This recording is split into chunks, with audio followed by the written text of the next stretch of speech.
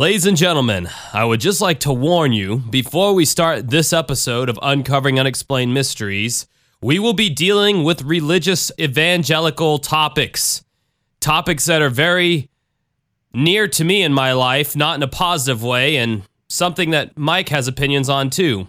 Basically, what I'm trying to say is, this is a heavily opinionated podcast episode about religion from myself and Mike, and it's not going to be in the favorable sense. If you are uber religious or not open to taking in a new way of looking at things, perhaps you should skip this episode. If you're open to hearing about the documentary Jesus Camp, then stick around because, boy, are you going to be in for a ride. Listener discretion is advised.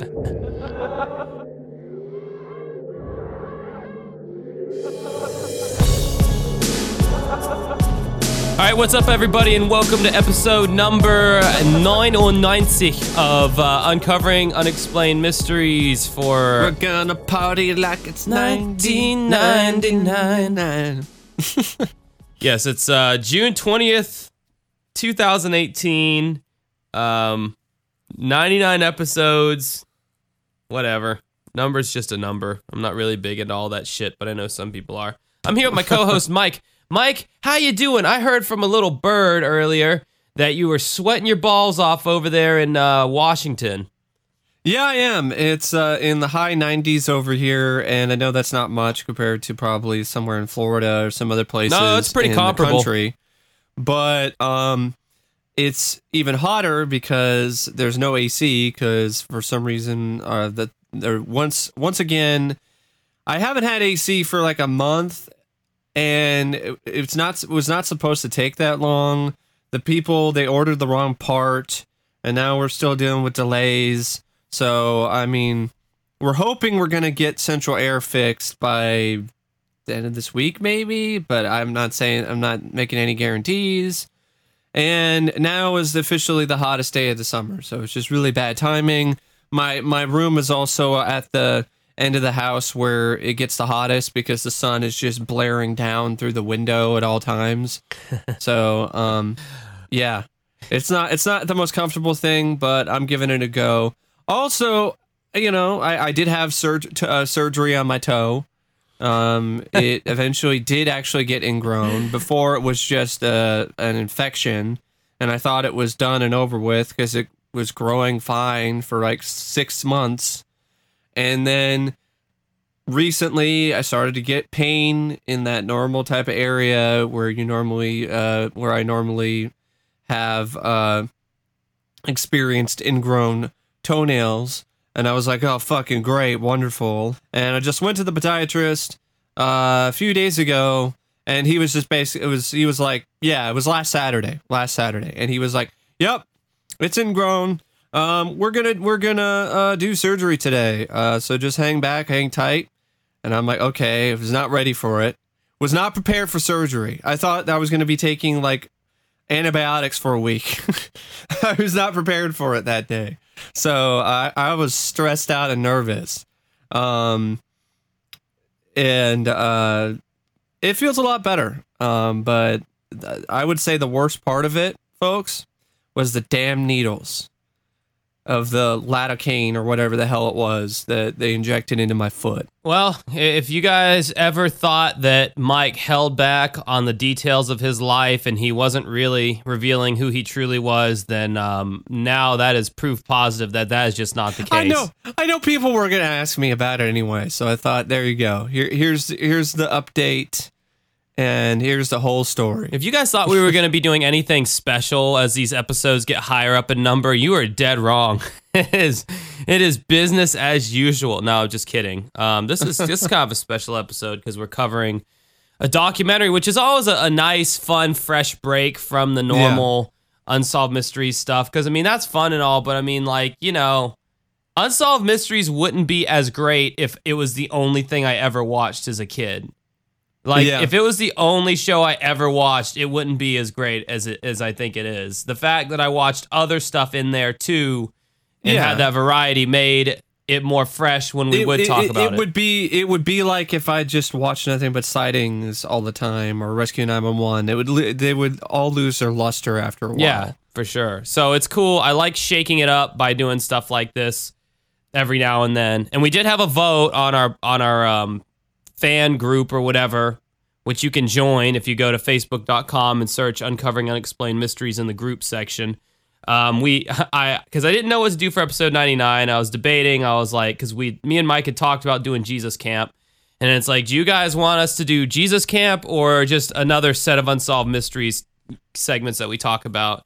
And I was surprised the amount of people that voted. You know, I thought, I thought I'd have like 20 people total, like voting and all. And it became this really tight race. And the Unsolved Mysteries segment, it won out by just a small little bit. But there was a lot of people in the comments who were like wanting us to do Jesus Camp. So we just said, fuck it. We're men of the people. We'll do both. Yep. So don't say we don't do anything special for you guys and gals. Yeah, so we're doing Jesus Camp. And Jesus Camp. You know, Jesus. I'm just gonna go right into it. Jesus loves you, Josh. Oh God. You know, I watched this movie. I know I've seen it. I saw it a long time ago. Like I know that for a fact. So when I watched it today, it was like, oh, this movie documentary. Yeah. It's not really a movie. It's a documentary. And it's like, oh, okay, this documentary. Okay, now I remember. And, you know, some people out there might watch this movie documentary. And by the way, if you want to see it in its entirety, you can go to vimeo.com and type in Jesus Camp, and the whole thing's up there for free to watch in its entirety. And I recommend that you do give it a watch, if for no other reason than to kind of get into the mindset of how the like religious right think. Because at least the evangelicals. Like the extreme evangelical Christians. No, honestly, dude, this is not an extreme case of how some Americans are. When you watch this documentary, this is how many, if not most, religious right people think. I watched this movie and and I know to a lot of people it may seem extreme. It may seem like an extreme movie. And it's like, oh my goodness. But honestly, with my upbringing, being brought up in a Southern Baptist church, being sent to a private Christian school my whole life, just being steeped in Christianity, this just looked like a day in the life for me growing up as a kid. Like this was nothing crazy to me. Like to a lot of people out there, it would be. But to me, it's like, yeah. I went to conferences like that. I went to seminars like that growing up. I had adults yelling about the fire and brimstone, about, you know, the devil is, making you do all these bad things, and you don't want to be a hypocrite like the rest of the world. You want to be different, and, you know, it's putting all levying these serious, like, this guilt, really, on top of kids at such a young age. So the documentary opens up with it's this children's prayer conference in Lee Summit, Missouri, and you have Becky Fisher, and she's like this kids minister, and she's like an integral role in this documentary. I like to call her Batshit Becky. Yeah, Batshit Becky. Yeah, she's pretty fucking crazy, and she is like. I would say she's like a main character in this documentary, besides the kids. In a lot of ways, she's the antagonist. Yeah, exactly. Yeah, I was actually going to say that. Yeah, she's the antagonist. And the documentary opens up, and it's showing these kids like on this pulpit doing this kind of like low rent interpretive dance to this like. It's so bad. To this like. They're dressed in fatigues. At least the boys are dressed in fatigues. They got face paint on. Yeah, and then the girls are wearing like dance leotards and like these little lightning bolts or something they've drawn on their face with black paint, and they got like sticks, and this whole like interpretive dance where they're battling for the Lord, and it's as cringe inducing as it sounds. to watch, folks. There's a lot of it really is. There's a lot of cringe in this. You could call this cringe camp. You could. Yeah. I felt the goosebumps of cringe on my body, on my person several times throughout this documentary. And it's I mean, this interpretive dance is every bit as lame and ridiculous as you think it would be. And they got like this hard rock playing in the background, you know? And it's like it's epic. You know, it's cool. It's so cool, man. Yeah, and that's my problem with Christian music, too, is Christian music is always like 30 degrees off from being good at any given point. Like, I hear certain Christian, like, hard rock, and I'm like, they almost... The only one that I can stand is Skillet, and the reason why is because Skillet isn't really necessarily explicitly Christian in a lot of their music. Some of their songs are... But there's other tracks where you could really make the argument that it's, you know, could just be about believing in yourself or something like that. Yeah, well, those are always the best. Those are always the most successful Christian bands. The ones that affiliate the least with Christianity. Like Creed started off as a Christian group, then they broke away from that shit really quick. Arms wide open. Yeah, POD. I don't know. They're a loosely Christian affiliated band. Their CDs were carried in the Christian CD stores growing up. I remember. Then you got. I mean, there's even a Tommy Shaw and Styx. They did a song that was it was Christian slanted, but it was actually pretty good. That's because of Tommy Shaw. Yeah, right. Yeah, guitar player for Styx. Styx being the name of a river in hell, by the way, which I think is kind of a funny irony there that they would work together. But yeah, so this lady who we know, we later learn is Becky Fisher, she's talking to these children in this like conference, and she's saying, it's a sick, sick world out there. Too many Christian grown-ups are fat and lazy, and they're too lazy to fast and make a difference. Meanwhile, I thought that was hilarious. Meanwhile, she's like 200 pounds overweight. Yeah, this lady is huge. She's built like a Mack truck, and she's over here fucking talking about people are lazy and fat. Lazy Christians. And they're not fasting. Yeah. Like you've fasted ever one time in your entire lifespan. This motherfucker's got like a year's worth of fasting on her body. Like she could fast for like a year and be good.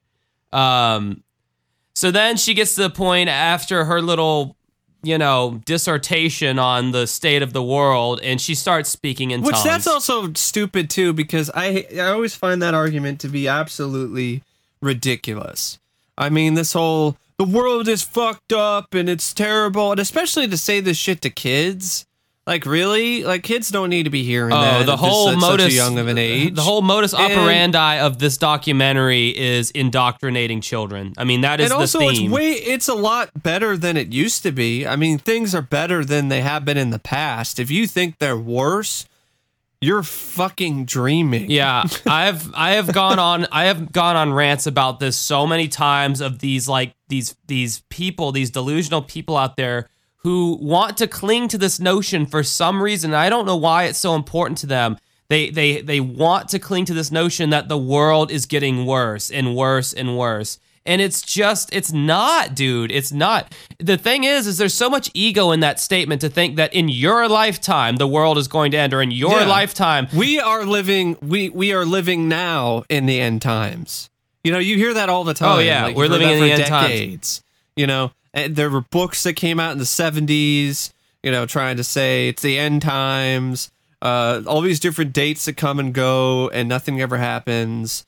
And it's very selfish, and it also goes against the Bible, because the Bible says explicitly you won't know the time that any of this ever happens. It'll come like a thief in the night. So if you are believing in the Bible so much that you're pledging allegiance to it, why are you not really showing as much respect or maybe not respect, but why do you not understand it? Why are you not processing the entire thing? Well, because it's always this like open to interpretation thing. It's always this like, whatever pastor or whatever church, they have their interpretation on it, and the congregation are like a bunch of sheep.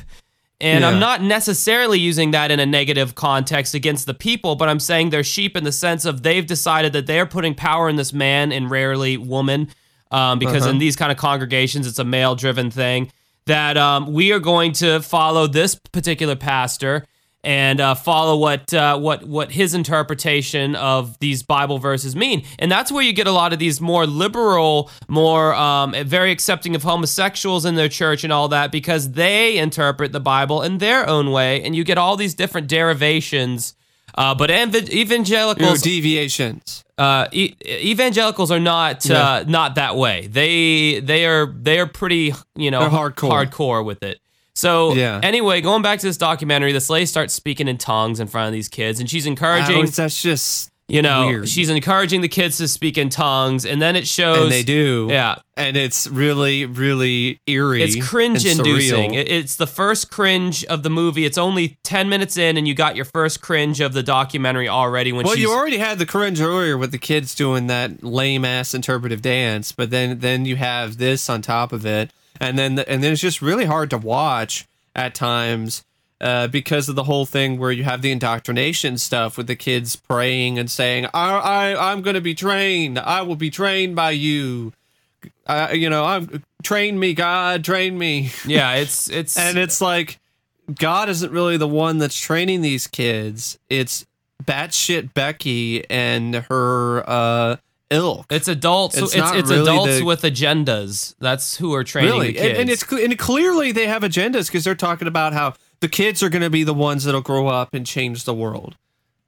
Bring the Christian belief, the evangelical beliefs into politics and make everything better and whatever and so forth. They're the chosen ones. Yeah, and I mean, separation of church and state be damned. It's a fucking power trip. That's what it is. So it shows. And if anything, that goes against other major commandments. Pride? Is that one of the main fucking commandments? I mean, it's one of the speaking in tongues thing. I remember seeing that in person and multiple times, and it sounds like they're possessed or something. Like it's not even. It sounds like that type of stuff that somebody would do if they're mentally ill. It's the strangest shit. And then the shots of the kids on the ground writhing around and everything. It's like, what is going on here? Like, I'm wondering what the psychological effect this type of indoctrination and the widespread belief in religion and organized religion and stuff like that has on people. I mean, I really do feel that organized religion is just another term for cult. Yeah, well, I mean, I'm a living example of someone who was indoctrinated. And if you don't have any issues, I mean, I want to make this clear. If your church group is great and accepting and wonderful, that's one thing. I mean, not every form of organized religion is like this, is cultish, is indoctrinating people. Some are more open and some aren't as bad. And I want to make that explicitly clear. So I don't have anybody trying to assume that I think otherwise. I really do feel that there are instances of churches and church groups and church camps that are not in the same boat as this camp is. I just feel like with those kind of establishments, like even the most because I'm seeing a bunch of these cool churches, quote unquote, pop up now, where the pastor is in his late 20s, early 30s. Yeah, they can still be judgmental. I mean, there's still instances right. Well, the whole thing is built upon being judgmental because it's the whole foundation is we are different, we are separate from the world, from quote unquote sinners or people of the world. We are separate from them. So they're going out into society with this chip on their shoulder that they are elevated in some way. It's like a Scientologist going out to the WOGs, that's their slang term for people who aren't Scientologists. They go out into there's not really that much of a difference when you think about it between Scientologists. No, there's not. I mean, and these Scientologists, they know, and these Scientologists, they know the answer, they know, and the other people don't know, and they have to help, and they throw around these kind of grandiose terminologies, and it's, to me, there's no difference, with this kind of stuff. And another thing that's really hard to watch is the kids, just to see, the kids crying and everything, that's oh just God, really... you feel so bad for the, kids. I don't, I don't really care for kids that much. I love, I don't want anything bad to happen to them, but they're not high on my list of like, I'm a kid. Things you want. Yeah, I'm a kid right? person. I love kids. I'm like the opposite of a kid person. But my God, this documentary makes you feel so bad for these little kids because I can see little Joshes in all these kids, like a little scared fucker having to go to these churches and these crazy camps and shit because that's what I had to do. And I see myself in this one kid in particular that I'll get to.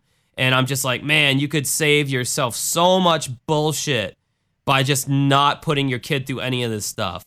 You can, I mean, there's no rule saying, there's no study saying that you can't raise a decent kid unless he's in some kind of thing like this. Yeah, and for the thing is, I mean, this definitely has to cause some kind of psychological effect, like for some, or trauma.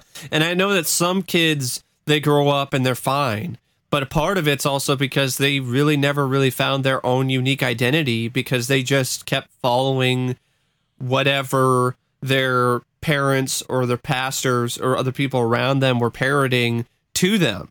So they never really found themselves truly. They found someone that these other people around them felt that they needed to be.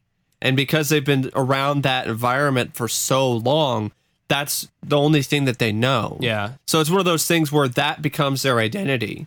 And I don't really feel that's truthfully the person's real identity, especially if it is so influenced by someone else. If it's something that was started as a young age, it's like the people who grow up to be doctors because their parents basically forced them to be doctors because anything else they tried to do, they were all like, no son of mine's going to be this or that or whatever, or daughter of mine. In our family, we're doctors and you're going to be a doctor, damn it. Or the whole sports thing. I played football in high school. You're going to play football. That thing. No, totally. I mean, it's programming. It's your kid. You can program your kid however you see fit. And that's the problem. And the kids don't have any say in that. They can't talk back. They can't really stop any of that from happening.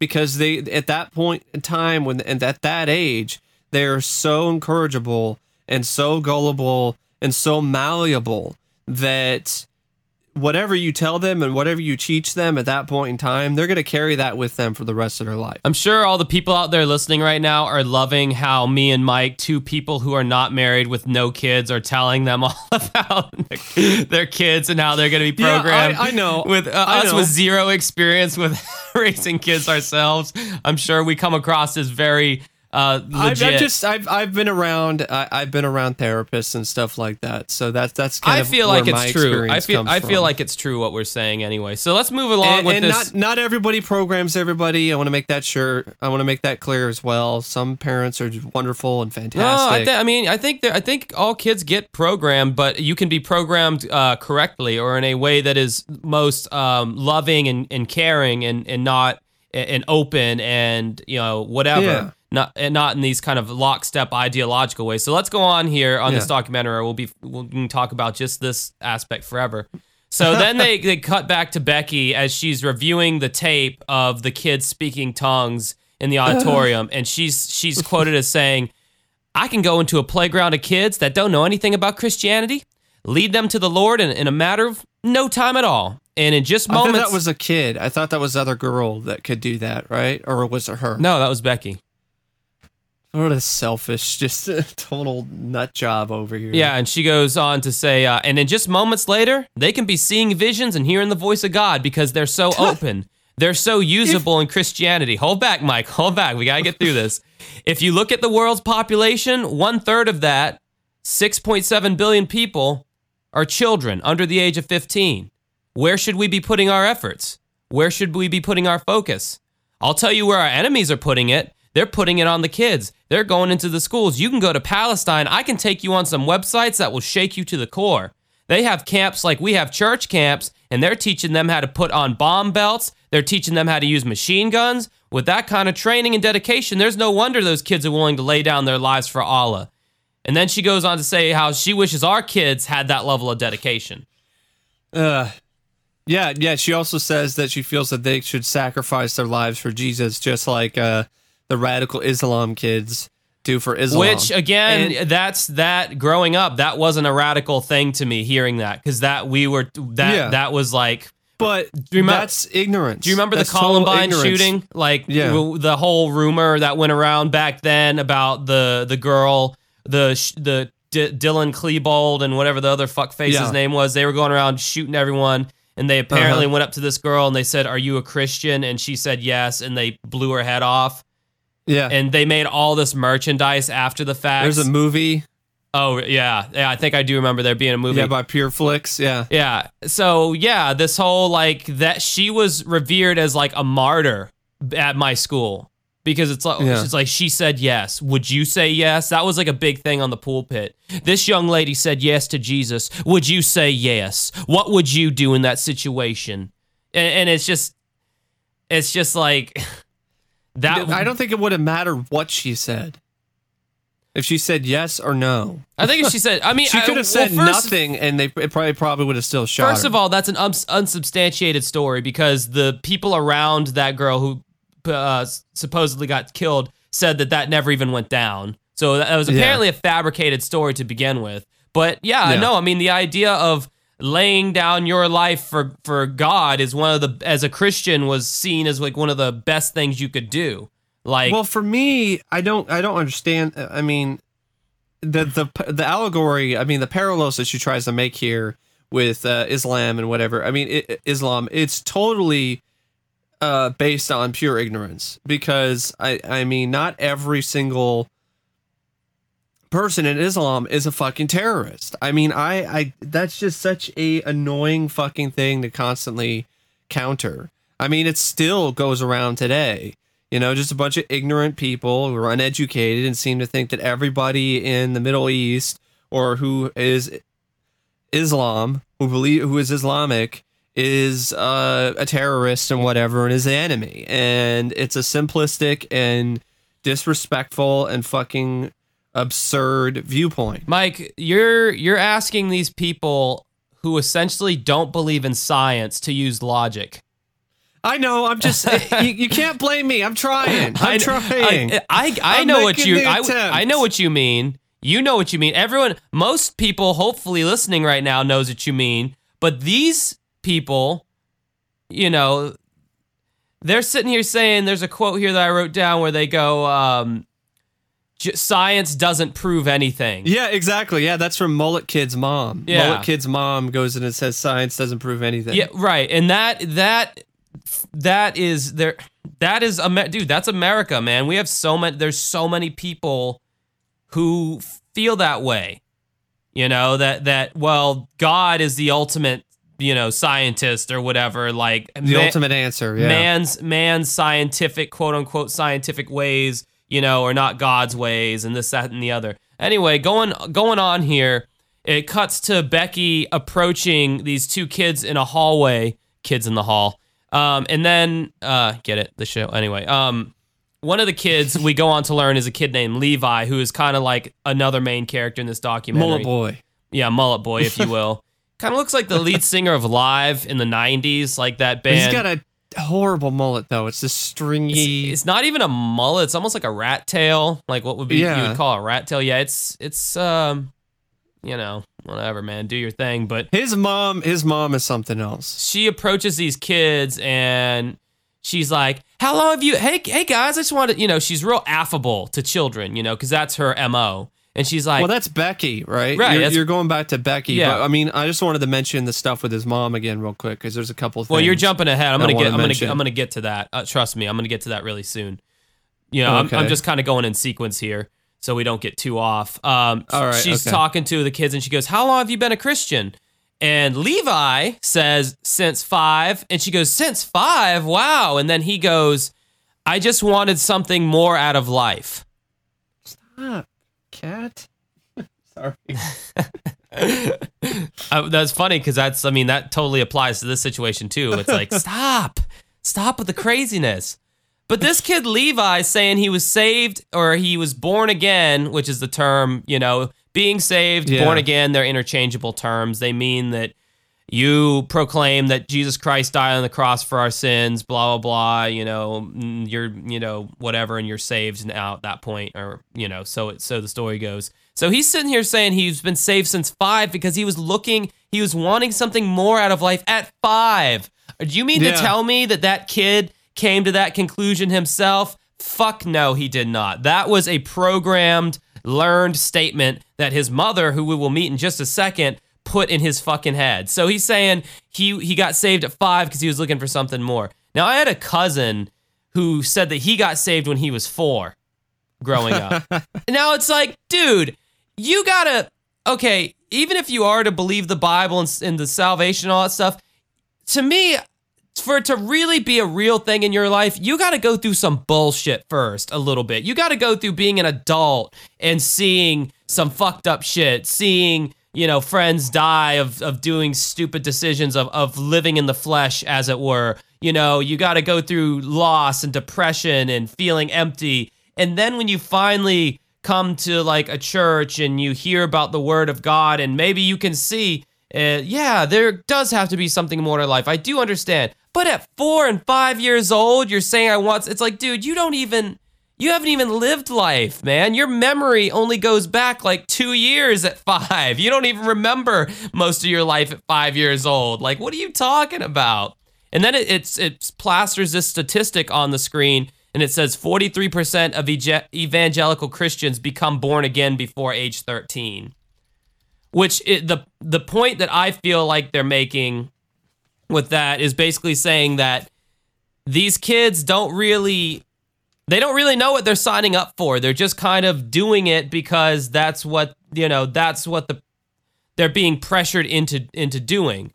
I mean, for me personally, when I grew up, in the Christian church, Southern Baptist Church and all that, like, I remember everybody was getting saved around me. My parents were quote unquote saved. My brother was saved, this, that, and the other. And I felt like everybody was doing it and I was this outcast and I wasn't in the club. So I remember just like almost in the backseat of my car, like almost forcing myself to get emotional one night. Like, I was in the backseat of the car. We were coming back from church and I was like, come on, Josh, get, like, because the whole thing with being saved is you're supposed to feel convicted by the Holy Spirit before you get saved. If you're not convicted by the Holy Spirit, then you can't just, you can, I guess, but like, I was taught that you can't just ask to be saved. You have to feel that conviction. You have to hear the Holy Spirit knocking at your door.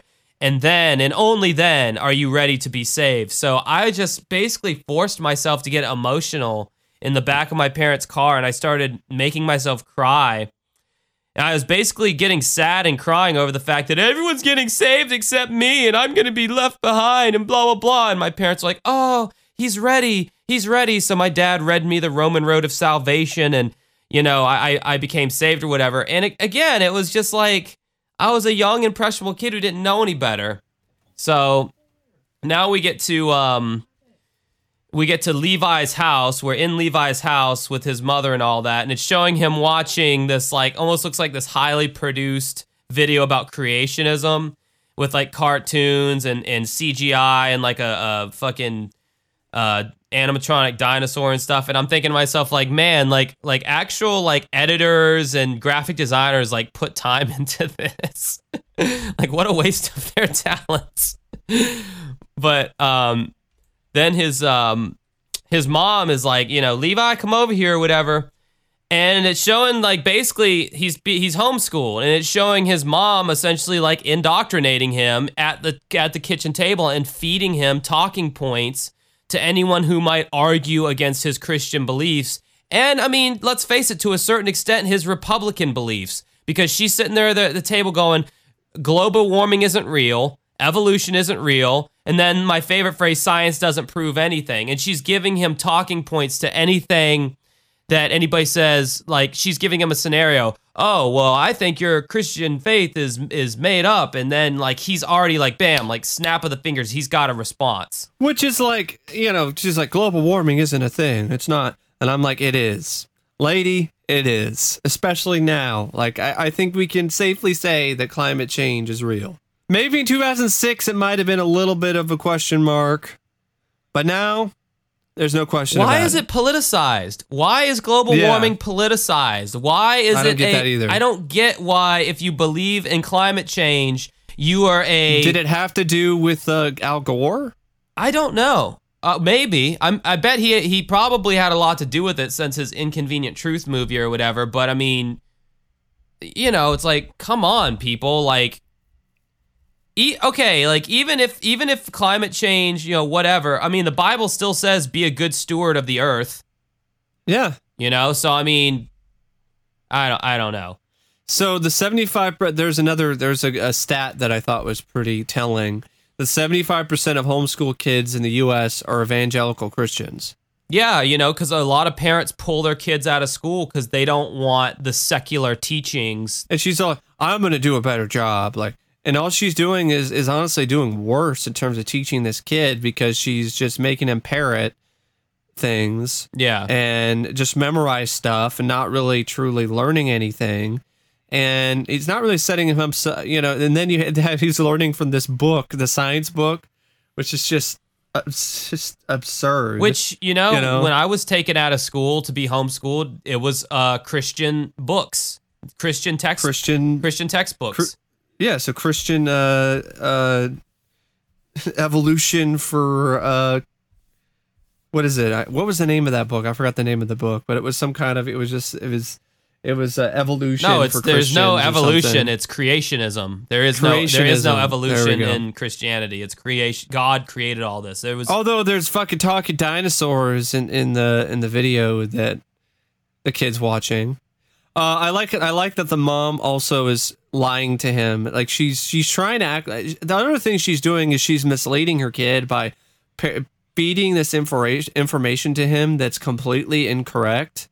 Like, for instance, not just the whole global warming isn't a thing or science doesn't prove anything, but the Galileo, he gave up science for Christ. And no, he didn't. He gave up science because he was forced to by the Catholic Church. Oh, wow. Yeah, that's quite different than her take on it. Okay, that's what happened. He did not just willingly give up science just for Jesus. That's not what happened. Okay. Also, one thing I also wanted to mention is that these evangelical Christians in this are saying the worst times ever. And I'm like, this is so ironic to me because arguably even worse times were when the Christian church had more power. The Inquisition, during the Crusades, that's a time period where a lot of people gave their lives for God. And it's just one of those, so ironic. It's like, and any time I try to talk, that I've ever tried to talk to a pastor and try to be about the past, about the Inquisition, about the Crusades, and how is this really, Christianity seems to me, from my research, to be built on a lot of blood of other people and death. And not only do you have the death of, the sacrifice of Jesus on the cross, but then you have all these other deaths that have happened in the name of God and then in the name of Christianity. And for me personally, I don't think that this religion would have spread as far as it did without tyrants like Charlemagne or the new Roman emperor at the time, I think it was Constantine, adopting it. Yeah. And then forcefully spreading it across the globe. How do you take control? You be a Christian or die. Yeah. How do you take control of a bunch of people who are impoverished and they see that the empire has all the wealth and they have nothing? How do you mentally take control of those people? You tell them that that there's this thing in the sky that if you don't cross us or question us, then you will go to this great place when you die, which they were dying all the time back then. They were dying at very young ages. Someone could have coughed in the village and everyone dies, so death was a much more real thing to them back then than it is now. So people were probably clamoring for some kind of answer. What happens? I just saw my neighbor croaked and he's just there and he rotted away. I don't want that to happen to me. There's got to be something else. So I feel like that's really where the mind control aspect of it, it became a very useful tool for political gain and wealth. Well, I mean, not also. I have to clarify that. I mean, Christianity especially was actually around before the Romans adopted and before some stuff like that. So it was a religion of the poor, less privileged people who were trying to create something that would help them feel like there's a reason for them to keep on living and like something to look forward to, when they do die. It's been manipulated, though. It's by the leaders. It's been manipulated for sure. Yeah, the leaders have used it to their advantage, But anyway, so this documentary goes on, and they cut to this guy who I call the voice of reason in this documentary. He's this radio host, and his name's Mike Papantonio.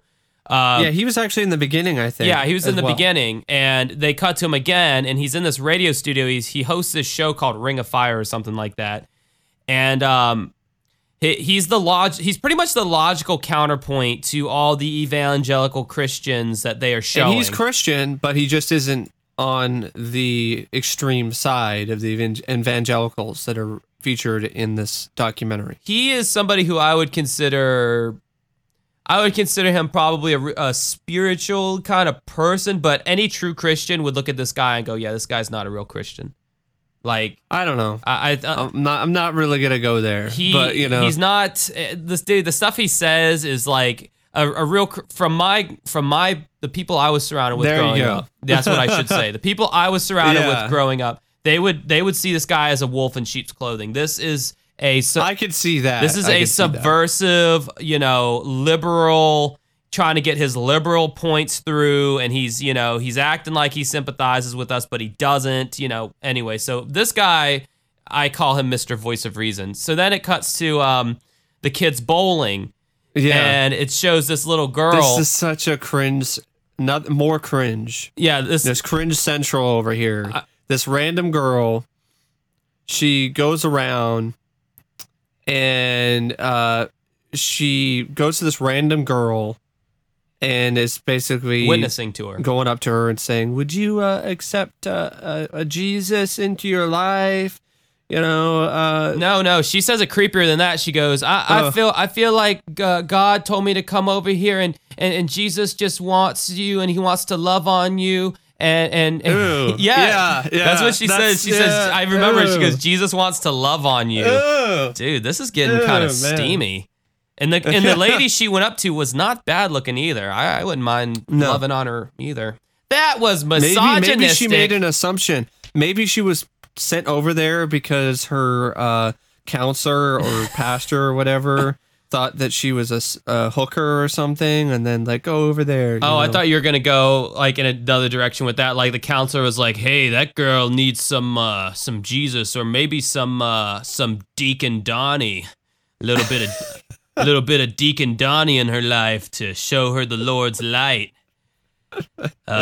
Private session, that is. And I joke. But that scenario... There are some guys like that. That scenario I just named off happens all the time in the church. There's these creepy parishioners and pastors and all these people, and they just use their power to fuck women and...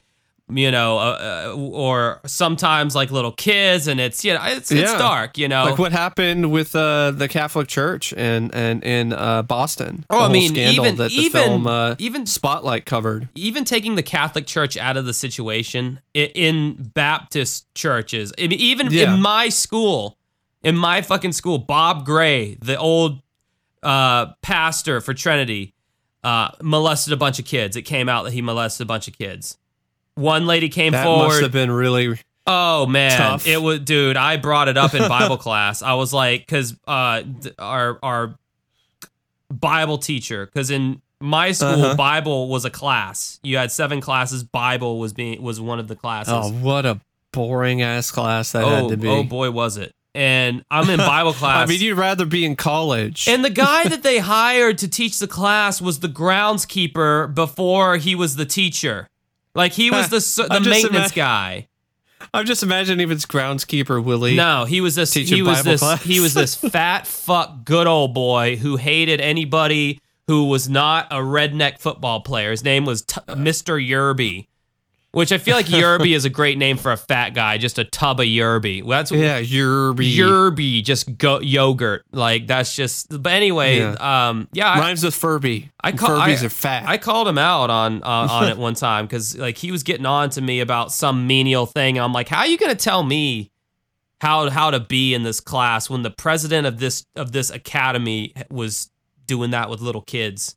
And then like there was this silence in the room, and he's like, really, Josh, you're gonna go there? Because we can go there. I know a lot of stuff you don't know, and we could go there if you want to. I was like, yeah, I do. And he's like, well, I'm not gonna go there. That's inappropriate. So you need to stop. You need to be quiet, and you need to blah blah blah.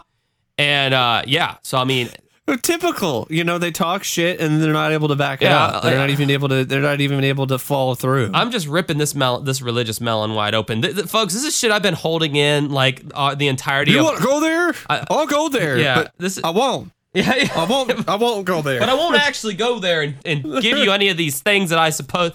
Because I think his good old boy mentality, he's quick to anger, so he's like, I'll fight you. And then like the political side of his job came into play, and he's like, wait a second, Yerby, Yerbster, you need to calm yourself down. If you go around making a bunch of statements about Bob Gray, all these kids are going to go tell their parents, and I'm going to cause a flap, which is another Scientology term for bad PR, causing a flap. But another cringy moment in that bowling scene. The girl was literally like, she took the bowling ball and she had it at the beginning of the alley, and before she threw it, she was like, Jesus, you're Lord, and you can make anything happen. Please let me get a strike. Please let me get a strike. Yeah, that's a big problem with a lot of this stuff. Is the kids are always just being like, always like, oh God, Jesus, just praying constantly all the time. And then the one, I think Tori is interviewed later, pretty soon after the bowling scene. She's the girl who dances. Yeah. And this is really sad. She says she feels guilty for dancing because she feels like she might not be doing it for the Lord, but for the flesh. And she's 10 years old. And this is just absolutely despicable to me that some 10-year-old girl is feeling guilty for dancing. I'm not gonna lie. Footloose? In full disclosure, there have been quite a few times, and I'm not even bullshitting right now. There have been quite a few times where I was really constipated on the John, and I prayed to God that He would please let me like pass the stool because I was in so much pain, and I was legit. I don't blame you. Yeah, I don't blame you. But the thing is, like, I mean, it's just you're doing everything for the Lord. Like, that's the thing. Like, you when you go grocery shopping, you're shopping for the Lord. The amount of the amount of focus and concentration that it would take to live a life like that, where you're constantly having to focus on, is this godly? Is this of the world? Is this sinful? Is this of the flesh? Am I honoring God? And it's like, oh my God, how do these people like live like that without developing? Especially for kids. Oh, like, yeah. I mean, yeah, especially for kids. You're just building them up to be fucking neurotic, like OCD wrecks. nightmares. And there's a whole division of OCD called ROCD, religious obsessive compulsive disorder. And it's a whole like psychological, like branch of obsessive compulsive disorder. Yeah. So, so then it cuts to the girl named Tori that you're talking about, and she's listening to Christian heavy metal, and she says that's her favorite genre. And that's ironic. That's pretty funny. I love how she's saying, like, this documentary is brilliant and how, like, slightly subversive it is, because, like, the footage they choose to show kind of shows you, like, the cracks about how the kids are probably, they might turn away from it when they get older. Because she's talking, she's like, yeah, sometimes all the songs don't talk about God or even mention God, but I still really like it. And then she's like, it's showing her, and she's like literally like breakdancing to like this Christian heavy metal, and I'm like, girl, I don't think you got it right there, honey. You're supposed to breakdance to metal. I don't know if you're supposed to be doing the windmill to like Slayer, or, like the Christian version of Slayer. Raining blood. Yeah, like those two don't really compute. You just put Raining Blood in the background Yeah. of the whole interpretive dance sequence. Or more fittingly, God Hates Us All by Slayer.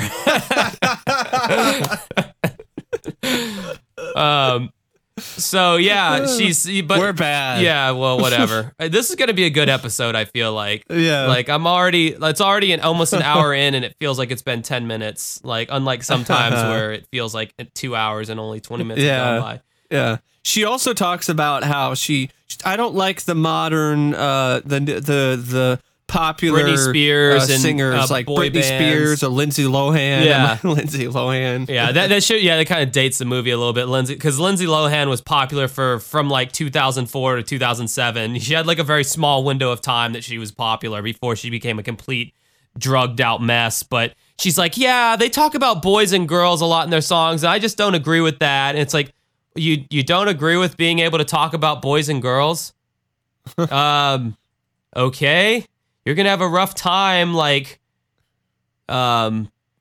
discerning genders when you get older, I guess. If you don't believe in being able to talk, okay, whatever. That's your beliefs. 4-year-old or 8-year-old, however fucking young you are. And so then at that point, Tori is called. She's 10. Whatever. At that point, she's called into the dinner table, I guess, to eat or whatever. And then the mom's like, stand up, Billy, stand up. And they're all standing up at attention like the little slaves they are. And they pledge allegiance to the Christian flag and to the Bible. Now, if there wasn't a scene that didn't remind me of growing up in a Christian school you did that? Oh, yeah, bro. I know that.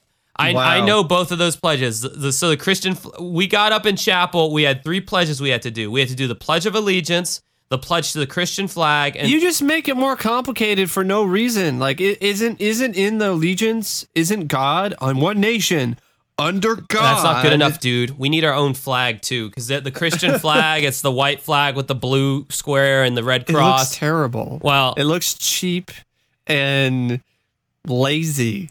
Well, I mean, symbolism is supposed to be basic. I mean, look at the swastika. One could say that's lazy, but it's a very effective symbol because everybody recognizes. Yeah, it seems like there was thought put into it in terms of color scheming and stuff like that. This is just a white flag. With it is kind of copying the American flag, and then a red cross. That's it. Yeah, dude. For me, it could be a red cross fucking flag. For the Red Cross. Yeah. And for anybody like curious, and this is just me going off the top of my head, the Christian flag is, I pledge allegiance to the Christian flag and to the Savior for which kingdom it stands, one nation, united all mankind in service and in love.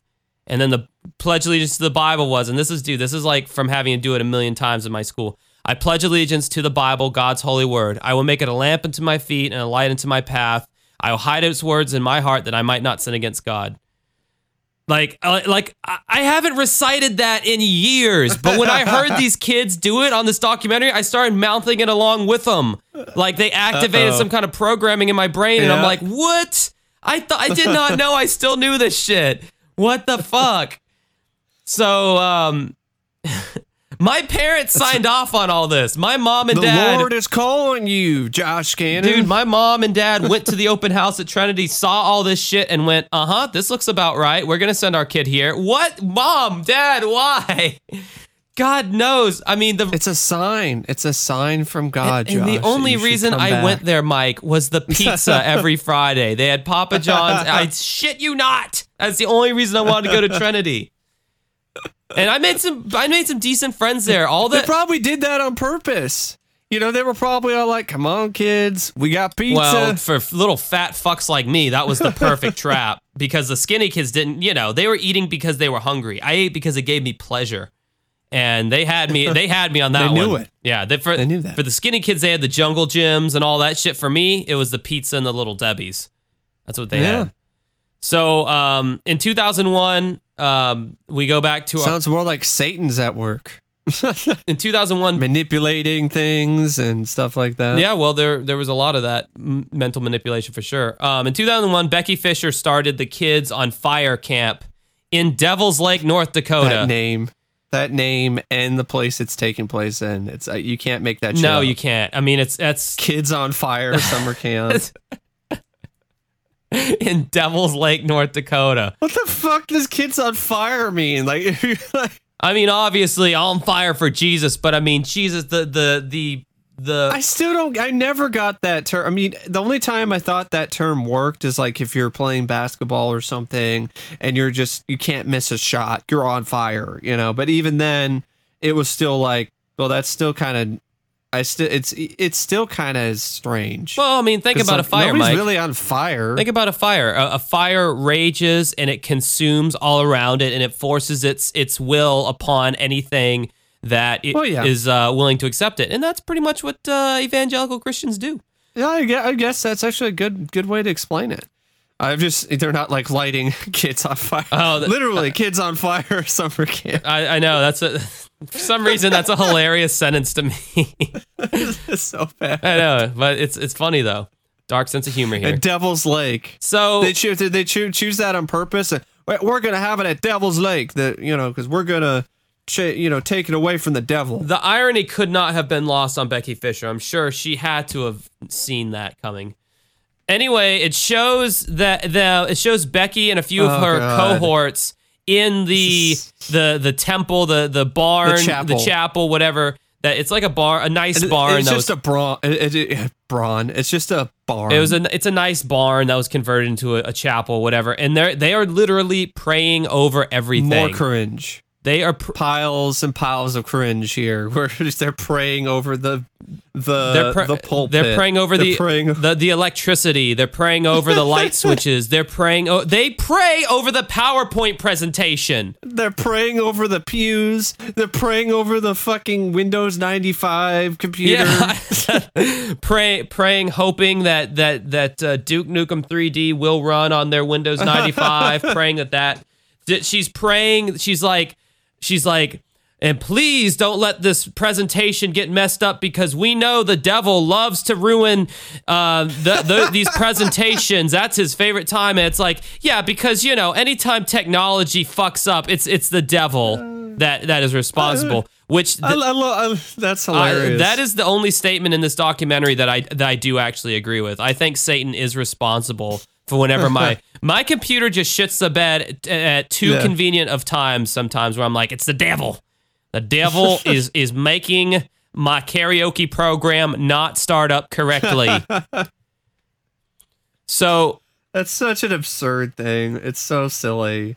It's hilarious though to watch. It just shows you how extreme they are. Like and I love that the documentary. Some people might accuse it of being biased, but it's just showing things as they are, really. Right. That's just how it is. There is definitely a slant in the bio in the yeah. But the slant is only by adding in the radio guy. All the other shit, they're just turning the camera on and letting these people dig their own graves and make themselves look ridiculous. Like this Becky Fisher lady, batshit Becky. With how intelligent this woman is. And how remember she was trying to sell evangelical books to kids. Right, with how like focused and intelligent this woman is, she's putting on a little bit for the camera. Yeah, she probably is. Also at the same time, when she talks to the kids, she's also doing it like a teacher would. Yeah, but a teacher, but with a very manipulative, almost grooming direction. Fortunately for these kids, she's not grooming them sexually like a lot of other fucked up adults, but she is grooming them for, in another way that is religiously dangerous in its own right. If these kids religious grooming, right? But then they do this fucking rap song. And it's like, it is. It's piles on top of more piles of cringe. Like, you think the cringe is over with them praying over everything. Here comes we're kicking it for who? JC! Jesus! Oh, yeah. Jesus Christ. Reminds me of that Kirk Franklin song, Stomp, from the 90s. Makes me wanna stomp.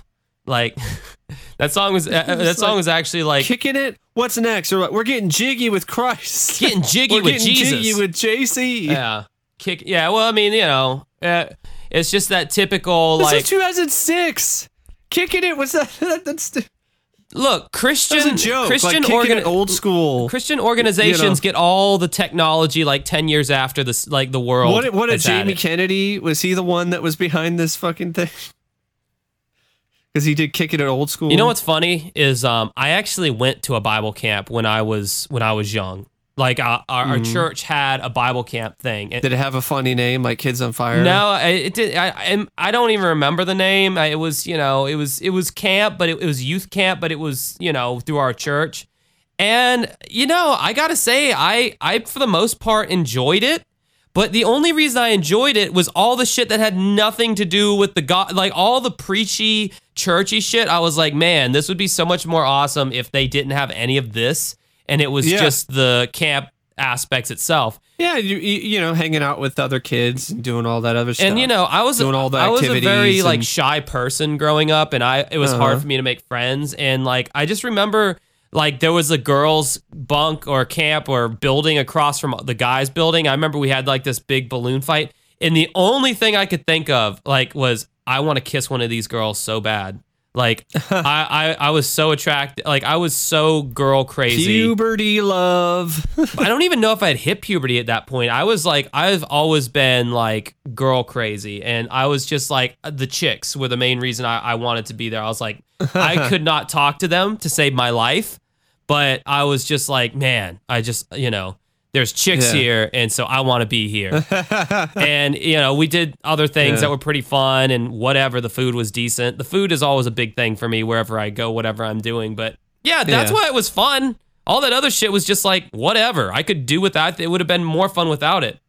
So, But yeah, they did. It was like rehearsed almost, like this whole doing the rap for Jesus. It was just as awful. So as then you they would get expect to it be. Becky Fisher Oh, wow. she's giving like the opening sermon, I guess. And she's talking about how sin is designed to destroy you. And she's like, I can tell, she's like, it will consume your life. And it's like, wow, way to be a fucking buzzkill on the first day of camp. You're already like coming out, you're opening. Every counselor and pastor here is a buzzkill. Yeah, for sure. There's a bunch of buzzkills. And she later on, I love this. This is one of the funniest quotes in the entire documentary. She's all like, warlocks are enemies of God. Yeah, Harry Potter would have been put to death. Yeah, she starts attacking Harry Potter. Yeah, which at that I can tell you this too from my upbringing in the Christian church and school. I can tell you at that time, Harry Potter was a really big controversy in the Christian church. The whole thing was, essentially this is promoting magic, and if magic is not of the Lord. And Lord of the Rings and Chronicles of Narnia didn't. I guess they're acceptable. In fact, we read the Chronicles of Narnia. You know why? Because the Chronicles of Narnia had a Christian, a very slight Christian, like overarching theme. It still has magic in it. Yeah, but like Aslan or Aslam or whatever was it was pretty much God, and it had these very Christian overtones. So we actually read the Chronicles of Narnia in I guess school. there are also elements of that in Lord of the Rings, because I think Jared Lord of the Tolkien- Rings was never brought up, but Harry Potter was very specifically, like, I remember me and my mom going to see the first Harry Potter. This is one thing I'll say about my mom. Yes, she did raise me and all this bullshit, but she was always very open-minded. She never even wanted to admit to how open-minded she was. She was almost afraid to be like, yeah, I honestly don't see a problem with Harry Potter. I don't see a problem. My mom took me to see Fahrenheit 9/11 by Michael Moore in theaters when it came out, which is, Michael Moore is like the poster child for like liberal, the liberal agenda. She took me to see that movie. She took me to see the first Harry Potter movie. So my mom was always very open to a lot of different things. I remember some stuff about Harry Potter too. Like one of my aunts, she, was all talking about Harry Potter and whatever, and because I guess I brought my Harry Potter book with me one time, and when I was a kid, and because I used to, I would read a lot, and I read up to the. I mean, I read the first 3 or 4 novels quite a bit. I haven't read them in a long time, but I didn't actually read the whole series. I just kind of grew out of it at a point. But I remember her being like talking about how it's not of God or whatever, and I wasn't really that religious at that time anyway, so I didn't really think that much of it. But years later, now I look back at it, and then I look at her collection. I remember what I saw on her shelf, and I'm like, well, there's Lord of the Rings, and there's Chronicles of Narnia. I guess those are okay, but with magic and whatever. And Lord of the Rings is arguably worse. I've never seen Lord of the Rings, surprisingly. I mean, everyone gasps when I say that, but if you've read Lord of the Rings, like, there's some crazy shit in there. Fucking demon knights is fucking rings. So, and these like Grim Reaper guys to steal your soul. So yeah, I don't really see how that, or giant killer spiders and shit.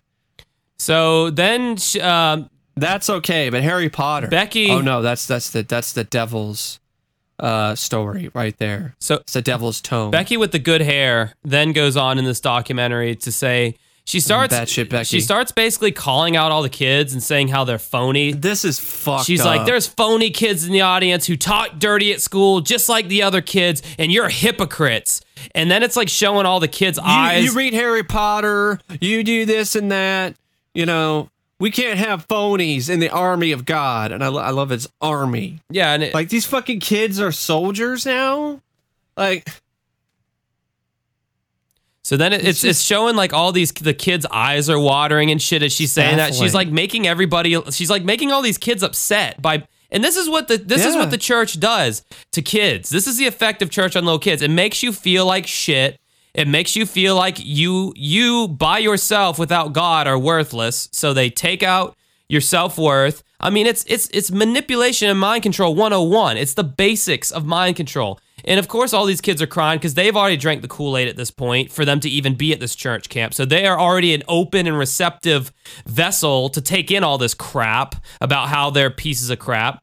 And then these kids get up and they, I guess they're like testifying, if you want to call it that. Yeah. And there's this kid who I fucking identify with 110%. He's got a little mushroom-looking haircut. He's got a bowl haircut. He's this little blonde-headed boy.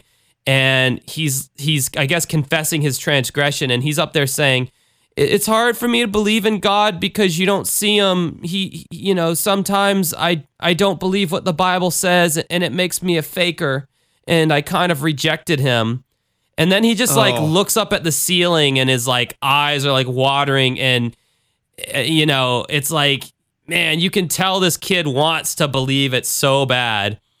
And but he something is coming through where logic is somehow amidst all of this starting to break through, and he's like, I don't see him. I don't believe it. That little spark that's in his head, that spark of logic, that was what was in my head too.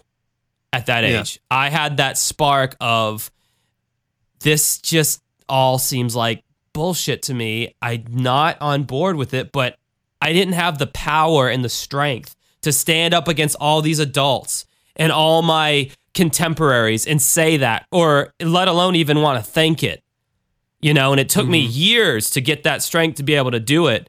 And I saw that in this kid, and boy, did I feel for this little bastard, because like, I hope he got out. Yeah, I hope he did whatever made him happy, whatever made him truly happy. And if that was realizing that all this wasn't for him and leaving, then great. I hope that's what happened. If it wasn't, and he just realized he wanted to be involved with the church, that's fine too. I mean, it's his choice, but if it's really what makes him happy, which some people it seems to really make them happy, so good. That seems like Levi. He's a pastor now. Oh, so I think that's wow, made him okay. happy. So Mike's got some updates for us on that. But so then it cuts to like Becky Fisher, and she's like basically in the storage room. Well, actually, before that, these kids are having fun in the bedroom and in their rooms, telling ghost stories in the dark.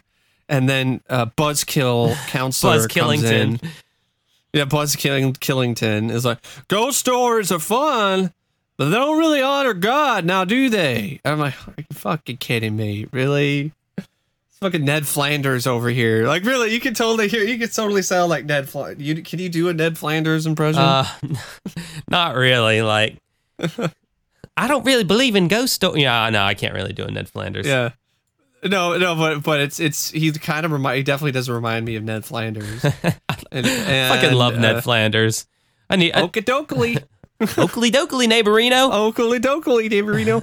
But yeah, so then it cuts to Becky Fisher, and she's in this like, I guess, like storage supply room or whatever. This is ridiculous. And she's got all these she's got all these dumbass props, and she's like, this is a sight and sound generation. They learn by demonstration. They learn by visual. So she's got all these little things that you get out of a gumball machine, like those sticky hands that you can sling, and she's got Barbie dolls she probably bought at the Goodwill dollar store or something. Yeah. And she's like demonstrating all this, but then some like weird thing happened to me at this point in the documentary as I'm watching this. Like, I'm like looking at Becky, and Mike, you'll have to excuse me for a second here, man, because you're not going to be on board with this.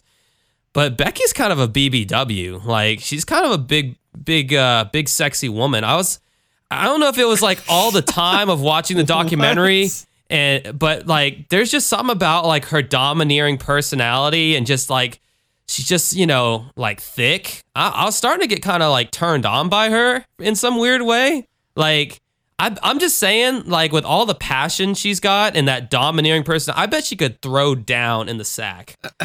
That's all I'm going to say. Josh. That's all I'm going to say is about Becky. So TMI. So Becky was turning me on, and then it shows. I don't know how. I think you have some deeper rooted whatever sexual frustration needed to get out. Then, if that's the case, dude, my sexual appetite is like the Golden Corral. Okay, it's a buffet of many different things that I'm into.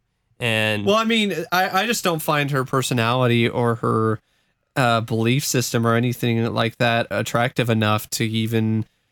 But that's just me. I think it's just the kind of person that she displays herself as that I just can't stand. I think she's batshit crazy, but there's something about I'm attracted to women. So this podcast just went off the rails. I know it did, folks. but that's okay. There's something about a woman who is I guess in control that kind of turns me on in a weird way. I guess you're into dominatrix. I'm not into the pain then. aspect of it, but if I met a girl who was like really domineering, I don't know, whatever. I'm like I said, sexual buffet. I had to throw something out there to ease all this religious talk, Mike. So then it shows like I call her Crazy Eyes girl. I think it's Levi's little sister, but it's the same girl who witnessed to the lady in the bowling alley. And she does have like the crazy Jesus eyes going on, like when you look at her, it's like, oh yeah, she's also really passionate about it, but doesn't really necessarily know the whole truth about things, but thinks she does. She's very passionate about spitting dead churches. Yeah, she's very passionate about spitting out her parents' talking points. So yeah, she's talking about dead churches. She's like, there's so many churches where the people are like, we love God. We love God. And they only sing like 3 songs, and I call that a dead church. And I don't know. I never know. Like, I've always noticed this about little kids. Why do they got to take like the deepest inhales before like saying any sentence? Like, why is that? I've noticed that with little kids. Like, does it take more oxygen for them to formulate sentences than adults? Like, they're always like, and my name is Josh, and I just want to, and it's like, hey, calm down, you're gonna fucking hyperventilate, but then we jump to, I guess it's her brother Levi, the little Christ incarnate here, youth pastor kid. Is he wearing his Reese's peanut butter cup t-shirt? Yeah, he's wearing a Reese's peanut butter cup shirt, but it says Jesus instead of Reese's. And it just really made me want some Reese's cup in that moment. Yeah, I don't want Jesus. I want the Reese's. Yeah, like that's something tangible that will actually make me feel good, unlike Jesus that I can't see and made me feel like shit for a long time. But anyway, maybe it wasn't Jesus' fault. Maybe it was the people. It's showing this kid. No, it's Jesus' fault. No, it's showing this kid. He's walking around like at this camp. He's got a Bible and he's going to preach that night. And in the seriousness and the gravity of this kid's demeanor in this moment, you could see why he became a pastor later. He's so young, but he's so passionate about it, and it's like you don't really see that with little kids. Now, granted, I haven't been around little kids in years, nor do I see many kids in my day-to-day life, nor do I like little kids in particular. But I'm gonna say for his age, he seemed emotionally intelligent. Mm-hmm. So he had something to say, Mike. So he's parroting what his mother was telling him, more of the same stuff, and he's also copying the inflection and tone of television evangelists during this particular moment. The whole inflection and everything that you know what I'm talking about, you right? know, you're sitting on the couch, and that's what the devil wants you to do, and you need to stop doing that.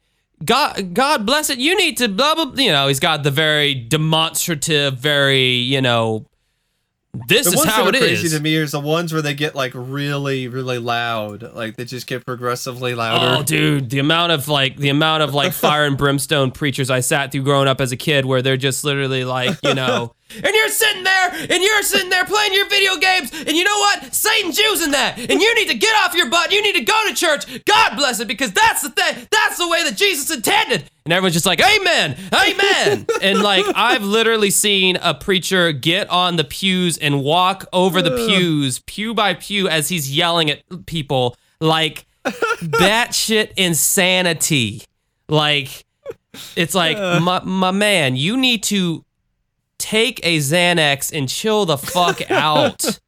They're Wild preacher. Do you think if Jesus came back, he would be acting like that? No, he wouldn't be going around, running around and yelling at people. I think like a result of being in front of a large crowd, you feel nervousness. You can do a bunch of different things with that nervousness. You can let it overcome you. You can get excited. Or I think in some cases like these pastors, you can get really angry and throw that energy back at the audience in that way. And I think that's what it is. That energy that they throw back at the audience just makes it seem like they're, they're angry at everybody. Like they're not necessarily angry at Satan. They're just angry at everybody in general. It's not, you're not supposed to read they're it. You're angry about being up on the pulpit and having to speak to people. You're not supposed to read it as anger. It's supposed to read as extreme passion, as though Jesus is coming through you. It doesn't come across as passion. Not to you, it doesn't. Passion. Not to me, it doesn't. But to them in the church, it does. So now they're it's nuts. Now they're in the auditorium in this documentary. Yeah, this is nuts right here. And they're smashing coffee mugs that are supposed to be these representations of our corrupt government. Yeah, they're coffee cups, and they have like a government written on them in Sharpie. It's not even really that like detailed or anything. It's just a fucking coffee cup with government written on it. Yeah, and they even like make preface the kids it. Break them with hammers. They preface the whole event by going, "Are you guys ready to have some fun?" And they're breaking these mugs. I'm like, that's good. Teach kids that you should destroy things in the name of your God. That's a good lesson. Yeah, teach things that you should break the government, literally. Yeah. That's really figuratively. A wonderful lesson. But apparently, the kids have all this structure throughout this camp, but apparently they can go into fucking caves. I guess that's okay. So then they do this whole... I think they were like unsupervised too. Like they could go unsupervised into fucking caves, and then apparently that's fine. But I don't remember that cave scene for some reason. Must have been when I was taking a piss.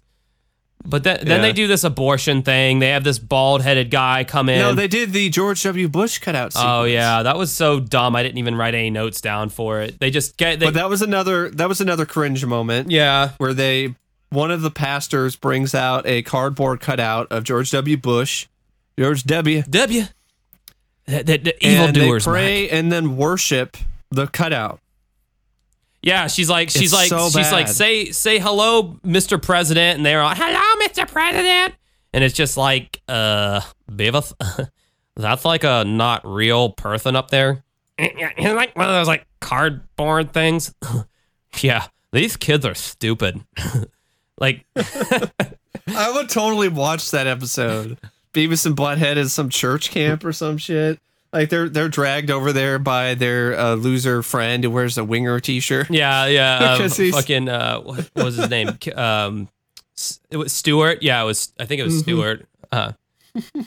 Yeah, like I think they probably had something like that. But yeah, this would be a funny documentary to do the Beavis and Butthead commentary over. Like, whoa, yeah. Look at that kid's hair. It looks like a mushroom. So then they bring this bald-headed guy in, and I don't know why I keep like making light of the fact that he's bald, but that was just the most distinguishing feature about him. He wears a red shirt that says "Life" on it. He kind of looks like Scatman John, the guy in the '90s. He kind of looks like that guy.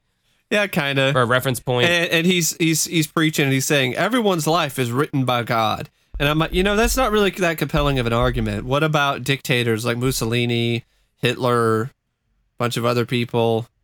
What about not Marilyn Manson, that Charlie, right? Charles Manson. Charles Manson, Jeffrey Dahmer. It's not that compelling of an argument. Everyone's life is written by God, so God purposely decided to write people's lives in ways that end up ending horribly. God felt like he needed for them or for other people. God felt like he needed to put a man in power that literally killed millions of his own Jewish people. God's not making a whole lot of sense according to this, if that's the line of reasoning. And then he does the anti-abortion speech, and he brings out the most inaccurate fetus models in like the most immaculate case you'll ever see. It's like a fucking jewelry case or some shit. Like he had that like specially made by some guy who spends most of his time and makes a living making custom boxes for shit and charging way too much money for it. And it brings up, this is what a fetus looks like at like, I forgot the exact date, but it's totally incorrect. The fetus is not that well developed at the date and the particular time that he's saying it is. And it's just like, you're not really making that much of a compelling argument. Just really not at all. And then the kids, they put like duct tape on their mouths. And so do the other adults that have life written on them. I felt like that was like a big thing in the 2000s. Like, how many campaigns did you see where all these celebrities had duct tape over their mouth with something written on it? Like that was like some aesthetic that marketing departments hadn't thought of yet. Oh, we could take duct tape and put it over people's mouths and write a word on it. Like it's like what happened with the fad where you had people would just sit there silently in front of a webcam or a camera and had stuff written on on note cards and would show the note card one by one. They'd be like, I've been bullied or whatever, and then explain their life story, but with note cards and sappy music in the background. I hate to like go here, but I used to be a bully myself. I've been bullied and I used to be a bully, so I've been on both sides of the fence. But all those campaigns where the adults make the kids be like, I've been bullied and do all this kind of shit, those kids are going to get bullied so much more for doing that shit. They just are, man. I remember like the kids who basically showed that if they showed that they were weaker or that the bullying was affecting them, the bullies just bullied them more. It never stopped until I finally snapped and I started just getting in their face. Yeah, you gotta do that with bullies. You gotta get in their fucking face and you gotta show them that. Because, okay, for instance, when I was, and then after that, I just ignored it. So then it didn't bother, and then they didn't even bother anymore. When I was a bully, and I was a bully because you're part of the problem, Josh. Well, I was, and I was a fucking douche, and I find my past actions reprehensible.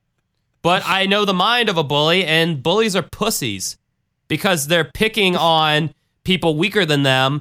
Because it makes, they either do it because it makes them feel better, or sometimes they just do it because they're bored and they know they can get away with it. They're not going to the quarterback of the school and bullying them because the quarterback will shove them into a fucking locker.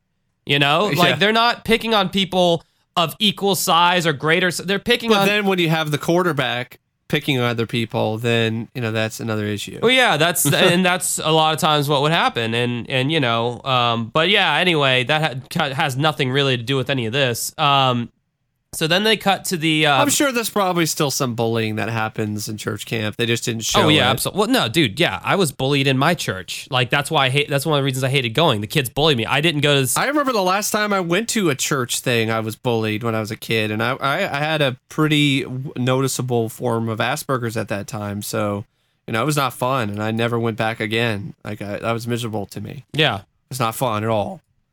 So, but yeah, and then going back to the abortion thing, they're like, this is what, the baby, it doesn't look like that. I mean, and if there was a baby that was born that was that tiny, that would be a miracle all in itself. Like that would be a first time event.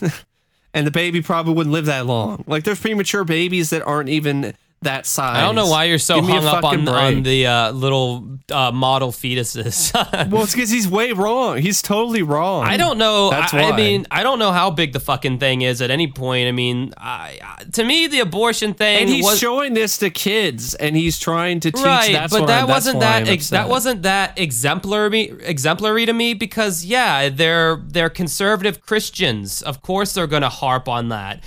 I guess maybe for me, someone who like was steeped in that water, seeing that abortion thing was like, oh yeah, of course they're gonna, this is all typical shit that I've seen growing up. I mean, the abortion thing itself, like the pro. I'm not surprised about the pro-life thing. I'm just saying, like, it's just inaccurate. Well, inaccurate anything. Again, Mike, you're just asking gets these me. people where they have people saying science doesn't prove anything here. You're asking them to use regardless, logic. it's still ignorant, and I'm not gonna make an excuse for Oh, it. I'm not Nobody I'm not should. making an excuse for it. I'm just, I'm pulling the channel awesome thing right now. I'm not making an excuse for it. I'm just not surprised. So let's get to the next point here because I'm unfortunately like time is just fucking dripping away at a very alarming rate. And gotta. Well, there's only a few more things I want to talk about the documentary anyway. So I would, isn't this when Mullet Boy Levi, he goes to the mega church? Yeah, so right? then it cuts to the New Life Church, Chicago Springs. It's the biggest evangelical church.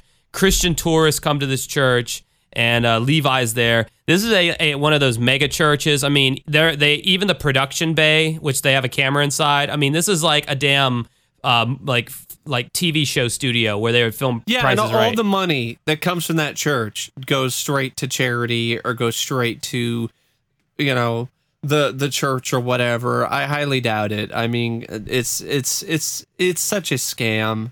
It really is. These mega churches and these televangelists. And the sad thing is, they're raking in cash, and they're able to get away with it because for some reason the government is basically just giving a free pass. Yeah, well, tax tax-free, free, yeah. no taxes. The sad thing is like this shit's been going on since the fucking 80s with like the The guy who's like, God tells me that we need to build a hospital. Oral Roberts or whatever. Or I'm gonna be taken home, or he's gonna take me home. They build the hospital. He raises millions of dollars, or he says, "I need $2 million. I need $1 million," and he gets it. And the hospital's built, and there's a few other things that happen. But ultimately, I think Oral went bankrupt, and the hospital went out of business. So, and he wasn't taken home. Yeah, and so then they get to the pastor Todd Haggard and Ted Haggard. and this guy is like straight out of like a Jim Baker playbook, like with how his whole Well, Jim Baker, that's another one. his whole like demeanor and his whole like kind of chip on his shoulder, making these kind of off-color jokes in the pulpit. He seems like a slime ball. Well, he is. Mike's got some information on this guy apparently. Just like Baker, Jim Baker, he had a secret past. But unlike Jim Baker, it wasn't prostitutes. I mean, it wasn't female prostitutes. It was male prostitutes. And what makes this totally ironic and hilarious is that in this particular sequence in the documentary, he's preaching about against homosexuality. But 6 months later, in 2006, the same year that this documentary came out, about, I would say 6 months later after the documentary came out in 2006, he was caught having sex with a male prostitute named Mike Jones. Whoa! No, it's not the rapper. He called him he called him up and he asked him to bring the meth. Really? Yes. Bring the meth. Wow. And then he and Mike masturbated together and then did meth afterwards. It leaves me a little speechless. Yeah, I know. Now, if this was just a normal guy, if you want to jerk off some other guy and do a little meth, that's, go about your merry way. But being this, slick slime bally kind of like, hey, I'm the pastor, make sure you get all this on camera, you worldly people, you worldly documentary crew that's filming me right now. Homosexuality is a sin. Oh, that's... Except when I do it. Except when I do it, then it's just hot and decadent. Drugs are bad, but not, sometimes they're okay. Look, you guys, you misunderstood me. Methamphetamine is it's Jesus is it's hey, look over there, isn't that a bird? Gotta go.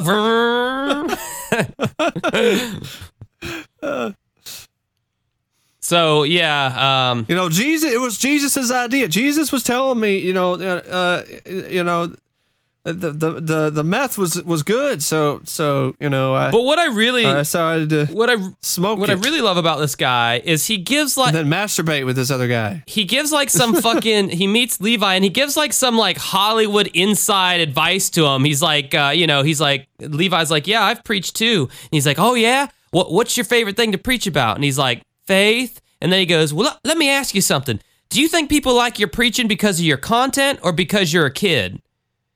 And he's like, I don't know. And he goes, well, you'll know when you're 30. And then he goes, use the cute kid thing until you're 30. And then by then you'll have some good content. And it's like, geez, look at this guy just giving him some inside, entertainment industry. And then by then, you'll be able to call it male prostitutes. By then, you should be able to tell if a transgender person is transgender or female, because God knows I've made that mistake a few times in my life.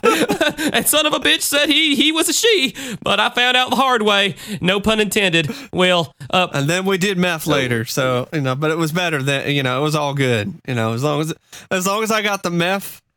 I'm like, look, Tammy, if that is who you say you are, we got this bag of meth, might as well do it since we're both here. I mean, God bless you. Oh my goodness, I gotta go. Where's my check? So then at the end, they have Voice of Reason guy in the radio studio, and he actually... And then I think Batshit Becky is on, Becky right? calls in, and they actually have a little bit of a debate, and she's not really...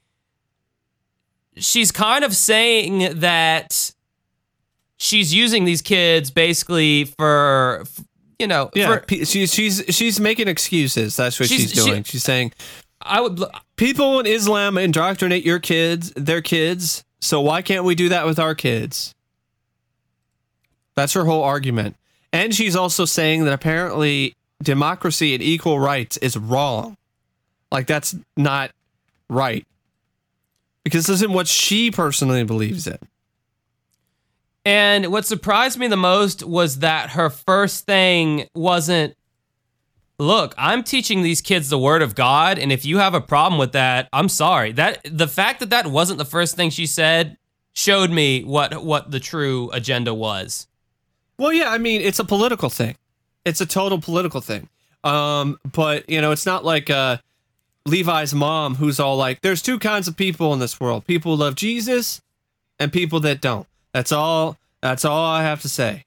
Yeah, and then another thing she says is she goes, the guy's like, why go after kids? And she goes, you go after kids because they learn everything they learn by the time they're 7 or 8 is what they believe for the rest of their life.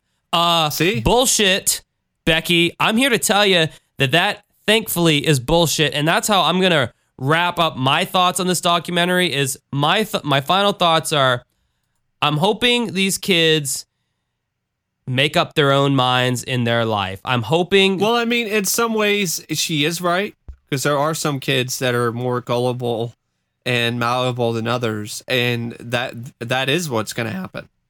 I'm hoping that these kids find their own way, and I'm hoping that little mushroom-headed looking kid, I hope he doesn't let that spark of logic in him die. I hope he nurtures it and comes to his own conclusions. And I really hope that these kids turn out like me in the sense that when they are old enough, they're able to separate, this is the programming and this is who I really am. And they're able to separate those two things. I really think this way. I really believe this. All this other stuff in my head, this was put here. This was planted here by my parents, by my youth pastor. And if I think it's bullshit, then that should be my choice. And that's ultimately at the end of this documentary. I hope that's what happens with all these kids. Yeah. Becky pretty much ends it with, she says that evangelical Christians, they will rise and they will take control of the world. Basically, that's what she's saying. Which is pretty scary. And thankfully, that has not happened. In fact, since this documentary has come out, the U.S. has become a less religious nation. There's a lot more skeptics and atheists now in the United States, especially young teenagers and younger adults who don't align with any form of organized religion. And so that is proof that this future that she wanted is not coming to pass. Yeah, well, and you know, this was like right in the heat of like the Bush administration and all, where like kind of the religious stuff was really dialed up heavily. Yeah. And there was kind of this resurgence of Christianity for a while that was very in everyone's face. And yeah, even with Trump being president and all that, like I feel like Trump is doing the whole like, yeah, I'm a Christian, whatever, because he just wants to get those votes. But I think he's a pretty agnostic guy. I don't really view Trump as a very religious guy. I think he just uses those people like puppets, which he does very well in that sense. All right, folks. So we are actually going to make this a two-parter. Was going to make this just a really long episode, but I am like looking at the time constraints I have here. So we're going to do the Batman thing where it's like, stay tuned until next week. Will they get out of the dangerous situation they are in, or will they succumb to the Joker's evil, whatever?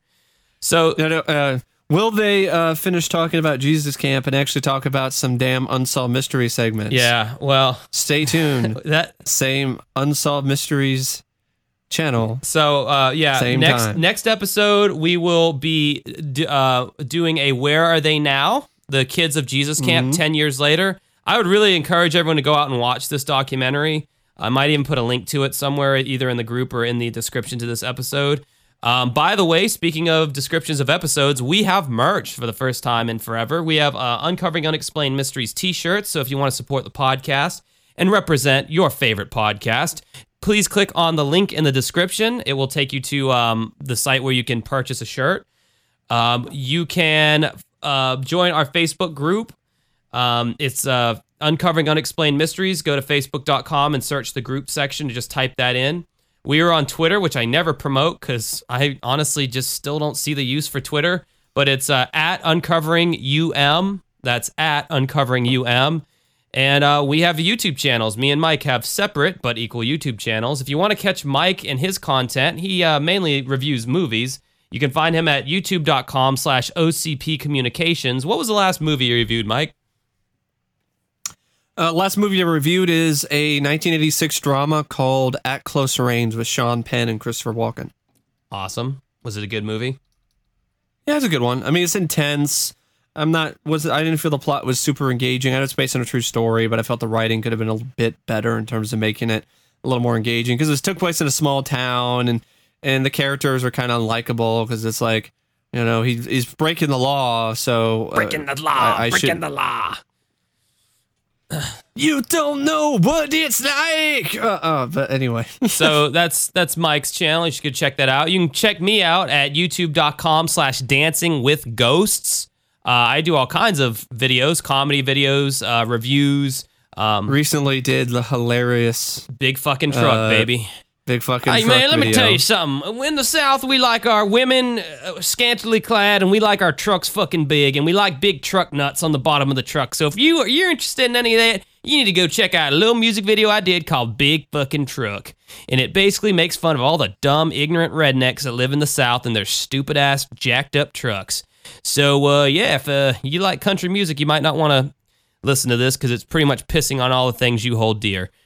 For me and Mike, we hope you are able to make it through this episode with an open mind. And me personally, man, I hope I opened some of your minds. I hope I got you thinking differently, or maybe showed you what it's like from someone who used to be in that world and is now not, by my own choice and my own conclusions. But until next week when we do part 2, I hope everyone has a good rest of their week. Goodbye. Sayonara. What's up, everybody? Josh here. Just wanted to let everyone know that my new album, The Nightmare Inside You, is now available on Bandcamp, Spotify, and iTunes. Thank you for any and all support. It means the world to me.